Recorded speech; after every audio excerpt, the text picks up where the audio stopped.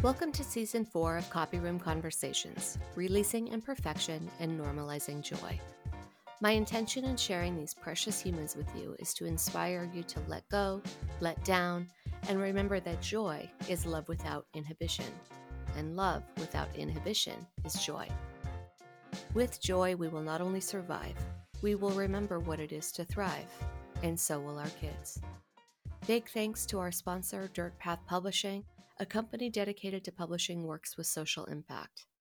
They are also the publisher of my book, Nothing's Missing, released earlier this year. For more information about my book, visit NicoleLuciani.com. And for more information on Dirt Path Publishing, visit dirtpathpublishing.com. In the meantime, and always, welcome to the Copy Room.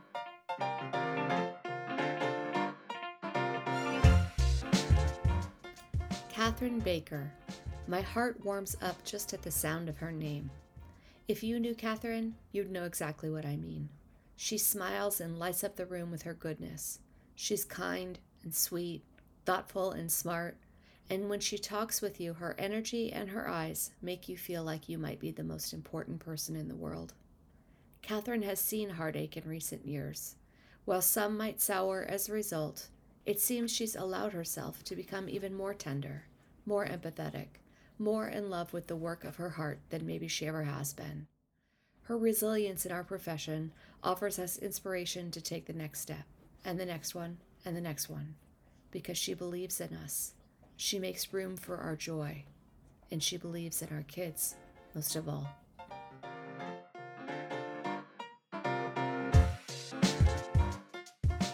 Were you in the very first cohort of Hollyhock? So I was 16. Oh, so 16. Maybe the third? You were the third. Yeah. Okay, so you came into the Hollyhock Fellowship, and for our listeners, that's this extraordinary fellowship that the Center to Support Excellence in Teaching at Stanford University was able to put together, and I was lucky enough to be a part of that team. I was in the history group, but you were English, if I recall. That's right. That's right.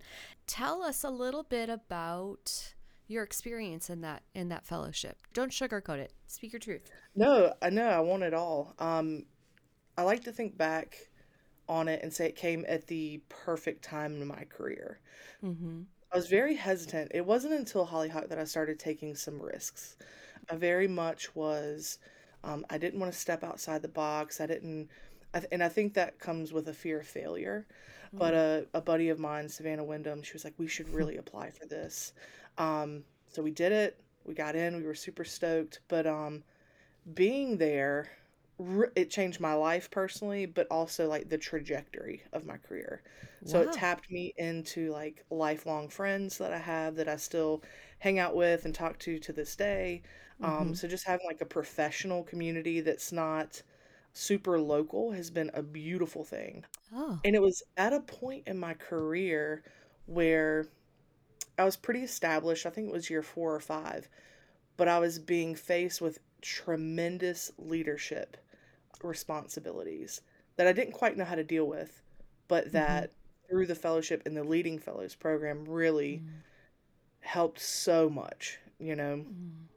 Mm-hmm. But it was great. I mean, just in terms of like best practices, friends, community, joy filling, something just to Yeah. look forward to.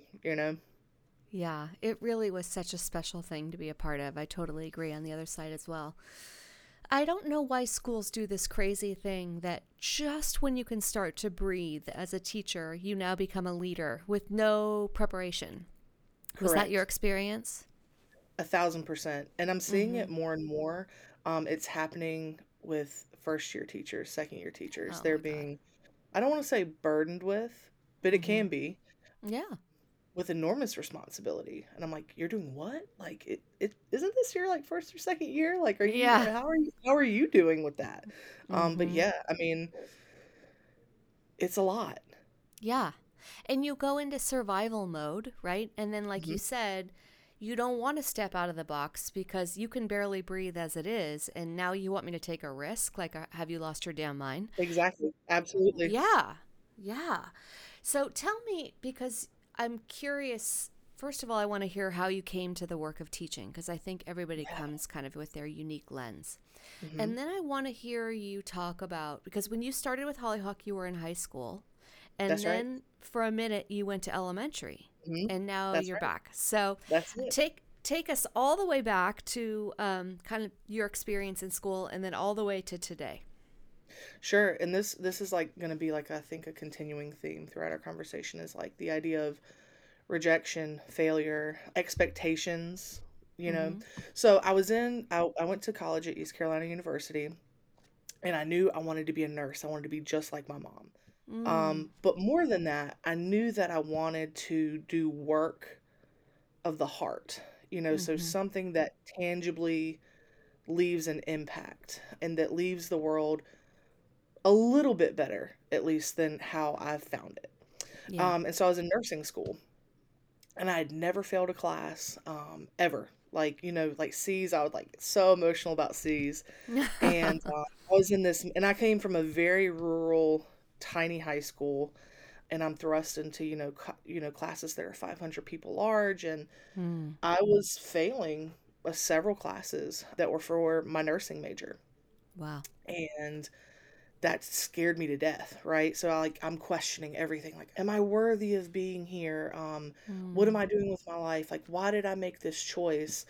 And I dropped a lot of the classes. I took a Mm-hmm. big step back in terms of the rigor of the course load. And I was talking to my friend Eddie, and he is this phenomenal math educator. Mm. He was a couple years older than me, and he was like, "Kat, don't you want to like? I think you'd be a really good teacher." I was like, "No, I would not." He was like, "No, think about it. You really would be," and Mm-hmm. started like listing off all these things, and it was like hard to hear nice things being said about me. But I was like, Mm. you know what? He's kind of right. Like this could be cool. So he's like, just take a few. You're in this like, I call it my year of exploration. So I was taking like a Mm. ton of women's studies courses. Love He was that. like, when you're making your schedule, like just take some of like the education college prereqs. And I loved them. So I was like, okay, Mm. like I could see this. Like this is kind of cool. And then I got to student teaching, and it just felt so natural. I loved it. And that's how I came to teaching. Definitely was Mm. nothing I ever, dreamed of doing. I didn't like, you know, play school or anything like that. Yeah. And that's how I landed at Northern Durham, and I fell in love with the department there. So I was there for Mm-hmm. 7 years, and this is like right at the end of my time at Stanford. Okay. So this was a year after my leading fellows program, and it's weird because I feel like there's like this slow shift in like the way educators were being treated, the expectations that were starting to be put upon us. Like right before the pandemic, like I think everybody was almost like at a breaking point of Mm-hmm. I'm being asked too much. Mm-hmm. And that particular year, I was department chair, so a lot of the times I put myself last in Mm-hmm. terms of what courses I wanted to teach. So I mean, I was all over the place that year. I had 6 different preps. Oh, I didn't teach Jesus. the same thing twice. And I was teaching a credit recovery course. Mm-hmm. And there were kids in there from all across the board, like all different ages. And they wanted us to basically sit them down on a computer and like do computer gained credits. Mm. And it just felt so grimy. Like I don't know Mm-hmm. how else to put it. Like there was no like I built relationships with them, but that wasn't what was intended. And it ended up Mm-hmm. being one of the favorite classes like I ever taught. But I Mm. was just like talking to these kids. It's like, how did you get to be like taking this course for the fourth time? English Mm-hmm. one for the fourth time, and you're 18. And what Mm-hmm. I found was is like the system of education had just failed these kids in so many ways, and certain educators had really made these kids feel like they didn't belong in schools. Mm. So I did a little soul searching, and I was like, well, what if I did fifth grade or sixth grade, like younger kids, Mm-hmm. and maybe made them fall, because I wanted to get like kind of an at risk or gateway type of demographic. Yeah. And I Yeah. was like, well, what if I went to like fifth or sixth grade and just brought tons of joy, excitement back into the classroom, and maybe change how Mm-hmm. they perceive schooling for the next few years. Like that could be powerful. So I did, and it was a really cool journey. It Wow. was. But elementary school, that's a whole nother story. In terms of what's expected, how you're treated, expectations, all that. And so I left my fifth grade classroom in December and said, well, what is my life missing right now? And it was the relationships, the excitement, the highs and lows of high school. So I'm Mm-hmm. at a Mm-hmm. really, really cool school right now. And Mm. honestly, probably my favorite place I've ever worked. Oh my God, that's amazing. It is. It's really cool. And I tell them that. I tell them that every day. I'm like, man, y'all make me really love like waking up super early and driving kind of far to come and work Mm-hmm. with you. So Mm. it's been cool. What did you learn about learning when Hmm. you were with the younger kids? Oh man, one, they're all over the place. I mean, I think that's the same in high school as well. But I mean, they're coming with like such incredible like gaps in knowledge. So it's like figuring out a way to break down really complicated things and make it accessible for everybody. And they all come to the table with just different experiences. So you have to figure out like motivation in a way, which and it's the same in high school, but it's different for they're younger, like they're tinier. So things where like a relationship, like strong relationship building worked in high school, it took like really creative ways when they're younger. Like they're very like Mm. extrinsically motivated. Like that water bottle sticker, I really want to work for that. Mm. So I'm gonna like try really hard for that sticker. Or like I had this like table that I built and I would like draw things for them to color in.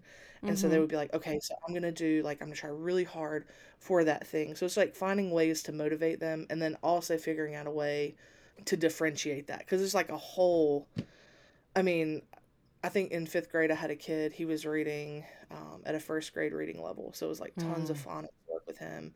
And by the end of Mm-hmm. the year, it was actually the year that we were virtual. He was on a fifth grade level, which was really Wow. cool for him. Yeah, he worked really just incredibly hard, and I think that he was a kid that a lot of people had overlooked because he was so Mm. quiet and shy. But just like putting in that time and building that confidence within him Yeah, made a big difference. that's so beautiful. It was. It makes me wonder, like maybe that's the whole that boy was the whole reason you went to fifth grade. That could be. For sure. Yeah. That's really Yep. lovely. I love that. Yeah. Are you comfortable talking about why you left in December as opposed to continuing the year? Oh, I'm completely comfortable. I don't think I was at the time, but I think I definitely am now. Okay, so I did 2 years at a Title I school, and Mm-hmm. then I changed to a year-round school. And a lot of this is around my personal mental health.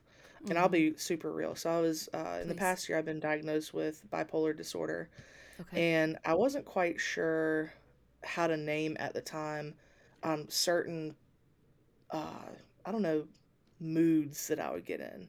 And people that Mm-hmm. worked with me for a long time, they distinctly knew. Like Savannah would know October, March is not good for Catherine. Like these are just Oh. really dark times for her. And so Mm-hmm. I was really blessed to have people that knew me really well to like step in and support me in those like really like times I was like pulling away. Yeah. So I was thinking maybe year round would like align better with these periods Mm. where I'm like, it's really hard to get out of bed this morning. It's really hard to function today. Mm-hmm. And so I went in, and it was tough because I had 2 weeks of summer, Mm-hmm. started a brand new job at a brand new school. Now this was not a Title I school. This is a magnet school. It was touted as being the best elementary school in Durham, Mm-hmm. and incredible principal. First week there, he announces he's retiring. Oh shit. And so a lot of the reasons that attracted me to that school were then taken away. Mm. We also had like a lot of like personal stuff going on in our life, like our house flooded. So it was like chaotic life things that were going on as I'm trying to Yeah. establish myself in this new place. Mm-hmm. I just felt really isolated and alone, like I didn't have a lot of support Mm-hmm. at this new place. And one of the most important things to them was testing. Mm. Was these students we are a blue ribbon award winning school. We need to be this year. This is our great comeback. And so that's their mindset. It's not how do we welcome these kids back into school that haven't been in school since they were in third grade? Right. My How do we teach God. them how do we make space for them to make friends? Mm-hmm. How do we bring in kids who have been terrified to be in public, back in a classroom that's packed full? Mm-hmm. And so it was that was like a conflicting thing for me because Mm. my work is established. I mean, the foundation, the bread and butter is relationships. Right. To then be told, well, your test scores better be what we expect them to be. This is what you're projected to get. Mm-hmm. This is what it needs to be. And then Wow. also just some feelings of I felt like there were times when I was being called out for things where other teammates of mine weren't. Mm. There was a kid. Well, there was two separate incidences really close together where altercation turned physical. You Mm-hmm. know, I had all these things in place, but there's certain things that are out of our control. We can't like jump into a kid's body and make it not happen. Totally, totally.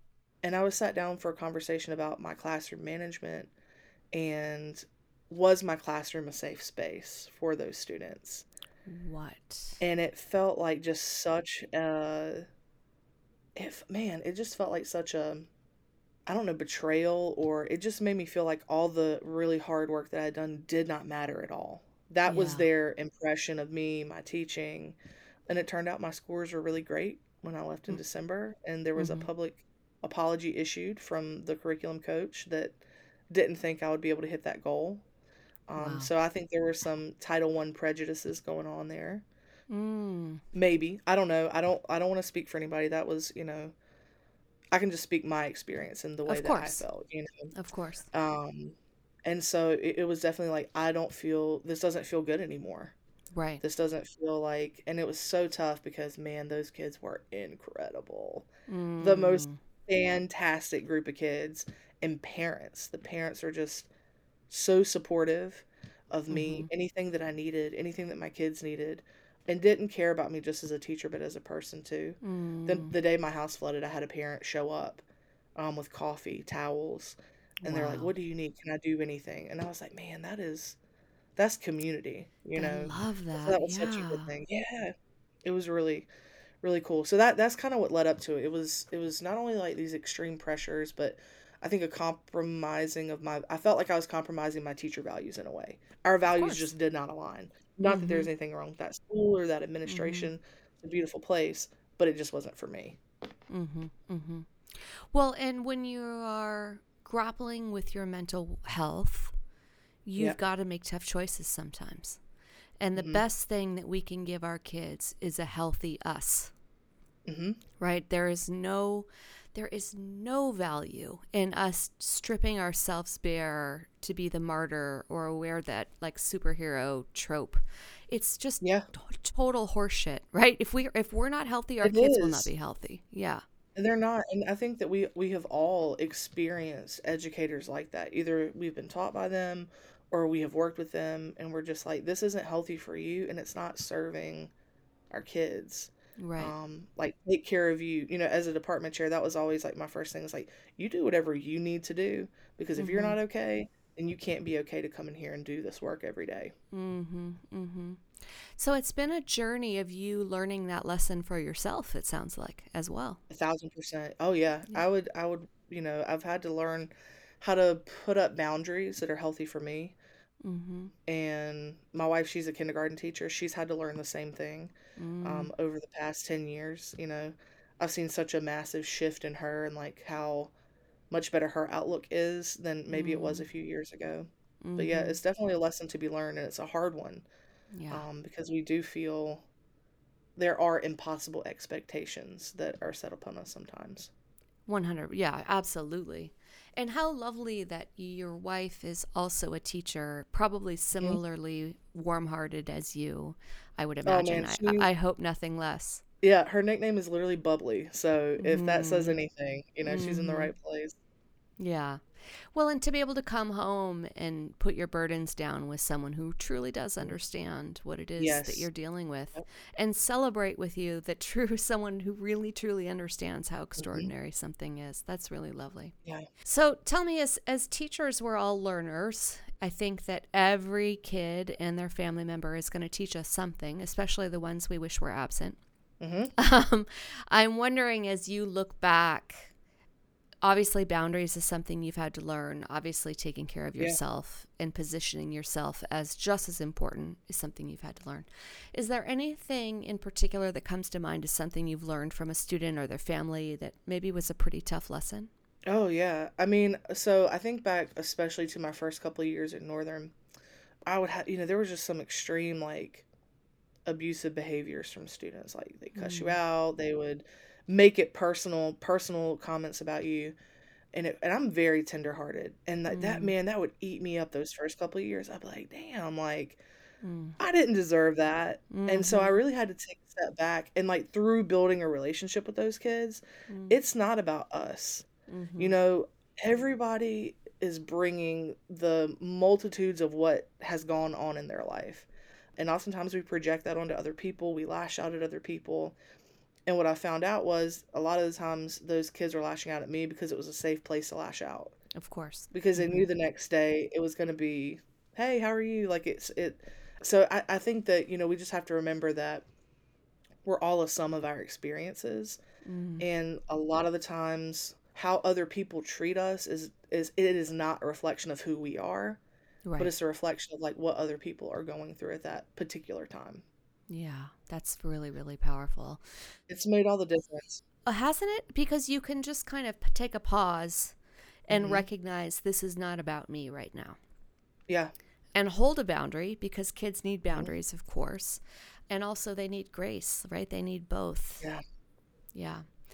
I think about schools like a puzzle, right? And if we're going to have Yeah. a healthy school, everybody has a particular piece that they put down. And when everybody puts Mhm. their pieces down, then we've got a whole, right? And I Yeah. think about you and your level of authenticity and your level of care. I wonder, is that your puzzle piece that you put down on the table? Is there something else?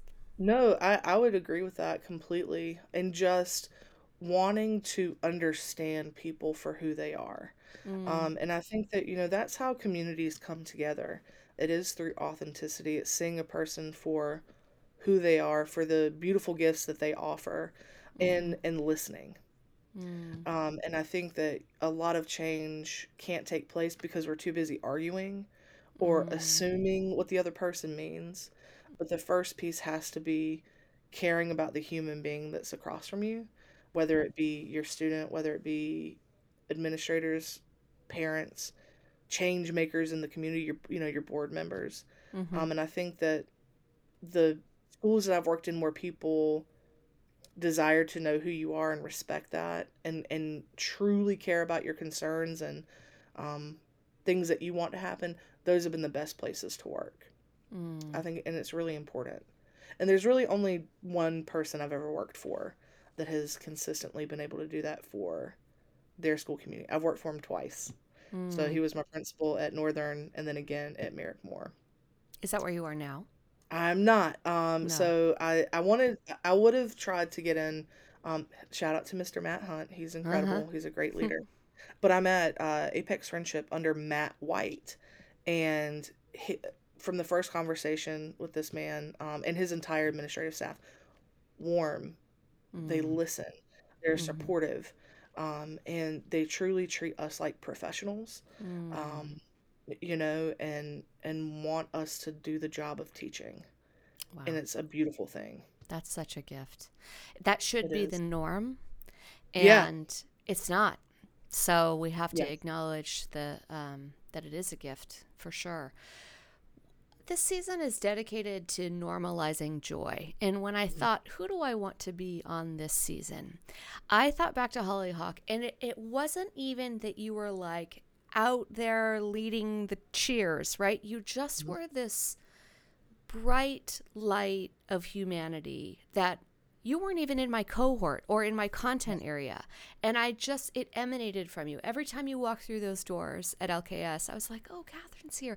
It's just this really quiet, loving, warm joy that comes out of your pores. And so I want to explore that with you. I wonder Sure. if that's something that's just part of your disposition. I wonder if you've had to battle back perfectionism and if joy has helped you do that. Can you kind of take me through any experiences you have it for yourself and or for helping students through this kind of should perfect Hmm. thing, and then how maybe joy's helped you get through that? Yeah, for sure. So, I've talked about like the fear of failure. Perfectionism has never really been a struggle for me personally, but I've seen it in students time and time again. And what I always ask them is, did you try your best? Did you give everything in your person to whatever task you wanted to do? And if the answer is Mm-hmm. yes, then that is not a failure. Mm-hmm. Failure is the best lesson to us. It creates tenacity and grit within us, and maybe lets us know things that aren't right for us versus what we Mm. think is right and what is. I think back to what would life be like if I was a nurse versus a teacher. I can't Mm. say that my life would be as joyful if I wasn't an Mm. educator. I think that just how I am as a person is like I think I have a deep down desire to be loved. So I Mm. give love freely. Mm. Um, I think that I struggled a lot when I was younger, with not feeling authentically loved for who I was. Mm-hmm. And I don't ever want anybody to feel like that. That's such an easy thing to give.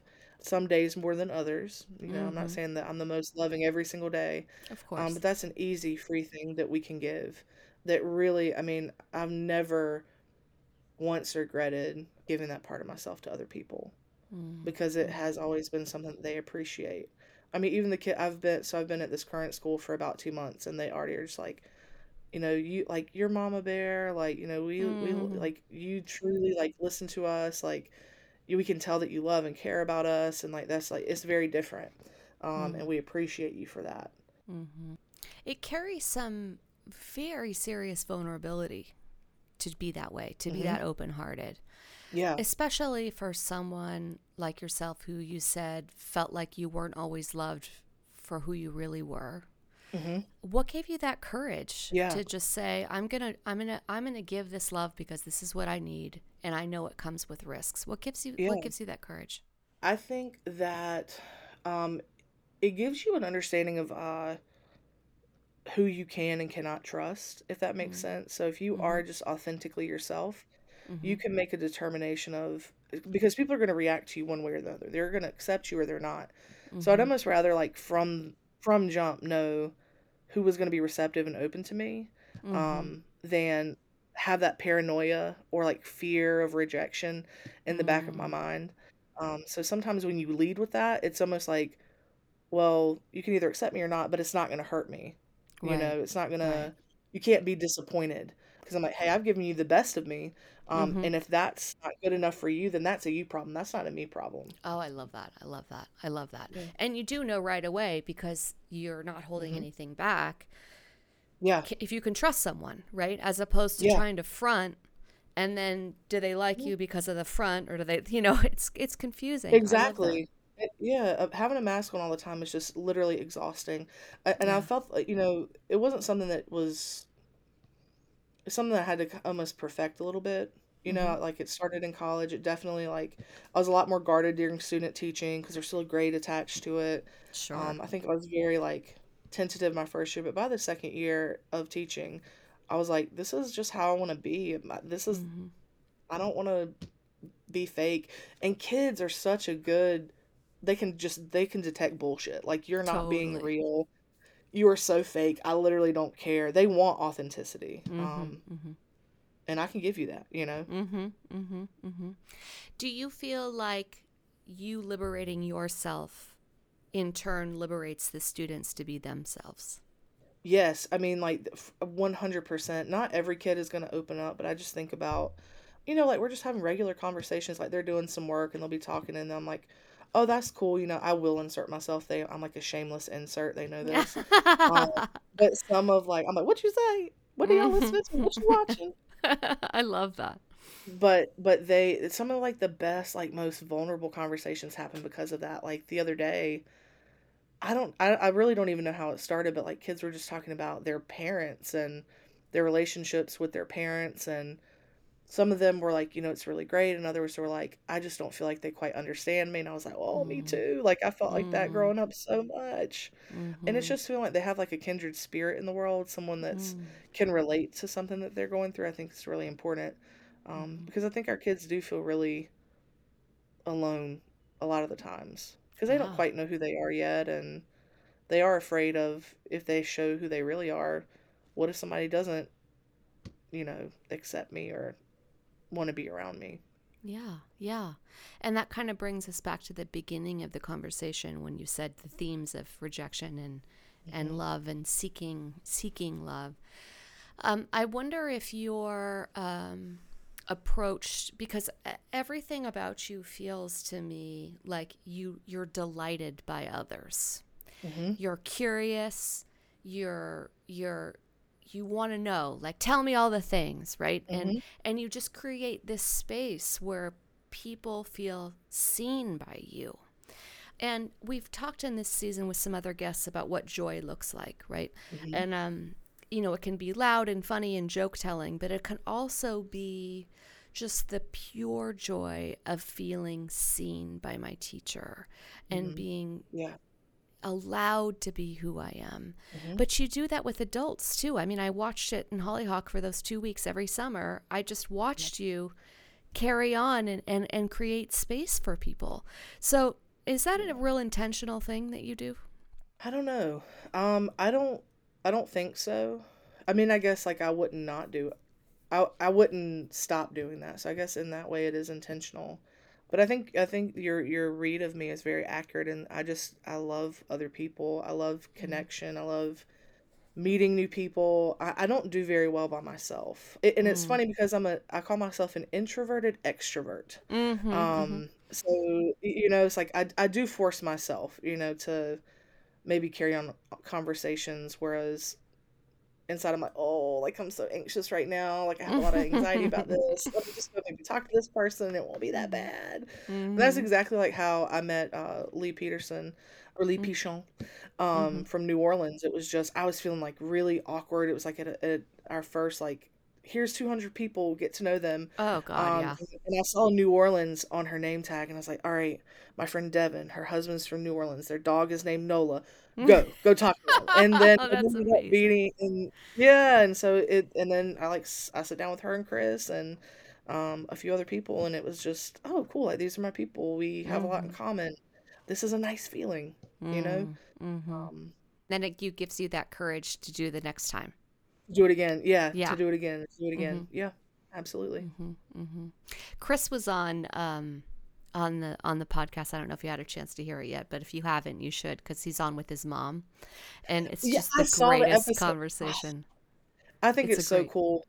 yeah. They're very inspirational. Like I love that because I was definitely influenced by like how I wanted to lead my life through my mom. But I just Mm-hmm. love seeing like he'll go see her students and vice versa. It's Yeah, just so cool. Such it's a cool so thing. cool. I know, Yeah. I know. I love it. So, when you think about how we can start to normalize joy in our Hmm. classrooms, we've already established it can look a lot of different ways. How would you advise someone that maybe is nervous to be authentic or maybe is kind of more serious in disposition? What small things can we do to bring class joy into our classroom? Well, just think about the parts of yourself that you are okay sharing, right? Mm-hmm. Like I gave the example of like knowing that my friend had a dog named Nola, right? Mm-hmm.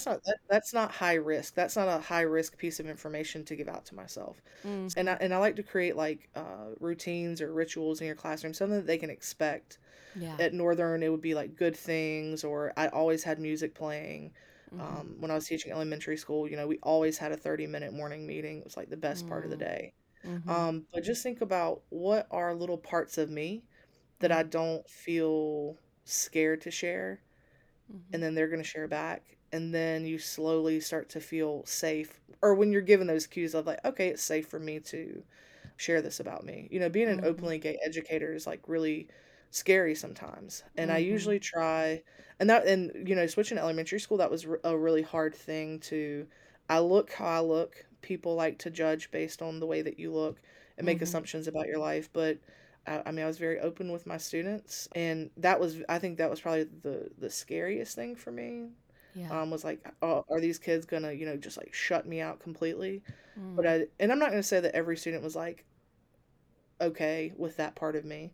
Mm-hmm. Um, but I didn't regret it because I had other students that had gay parents or family Yeah. members or siblings, and they're like, I've never met another person like this person in my family. And so Mm. that was really really nice because I know that I would have appreciated that growing up. Well, I was just going to say, can you imagine how different your outlook would have been Mhm. had you had a teacher that you could go, "Oh, they're like me." Mhm. And you probably did, but they were closeted, right? So Exactly. you Yeah. don't even know. Yeah. Ugh, that's really helpful.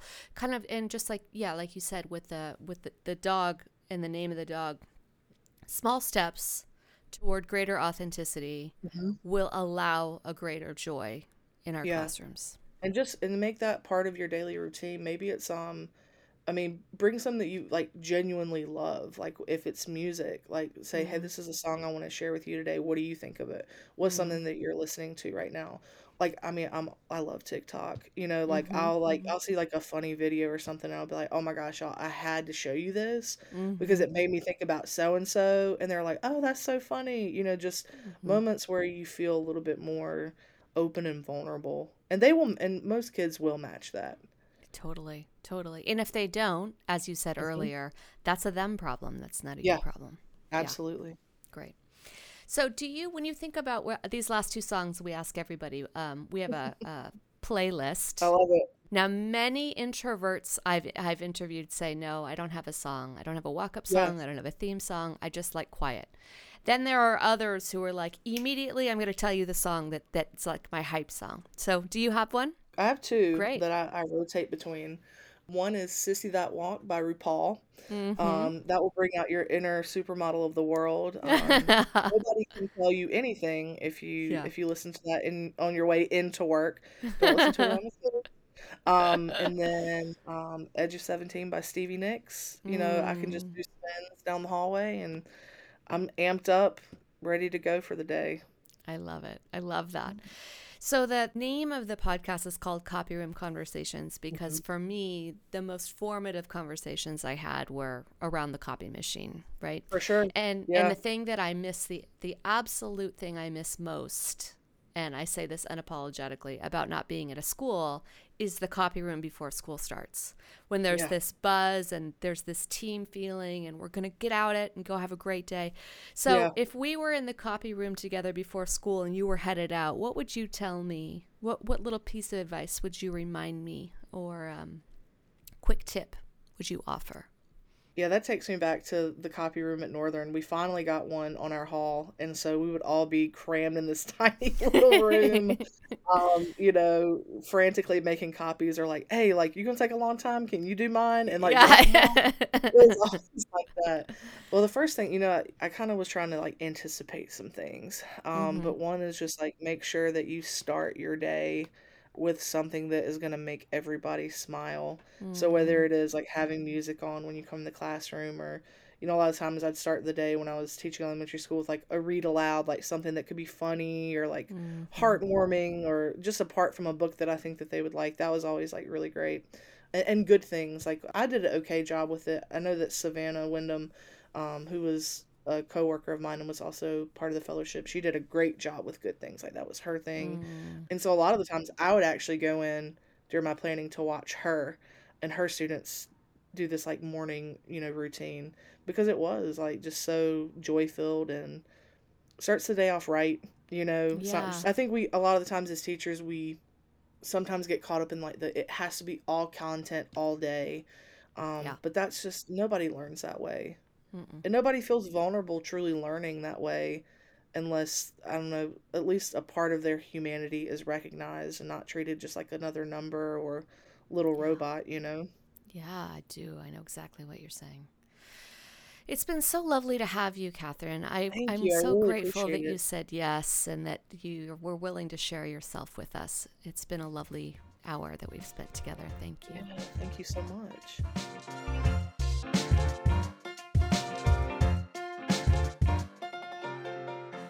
Thank you for sharing your time with us in the copy room. Whether you're on your way to school, on your way home, walking your dog, or doing your household chores, I wish you a day of letting down and letting go. Remembering your birthright is to operate from a place of joy, even if your heart's broken. Perhaps especially when your heart's broken. Thank you to Dirt Path Publishing for producing this podcast, and to you for listening.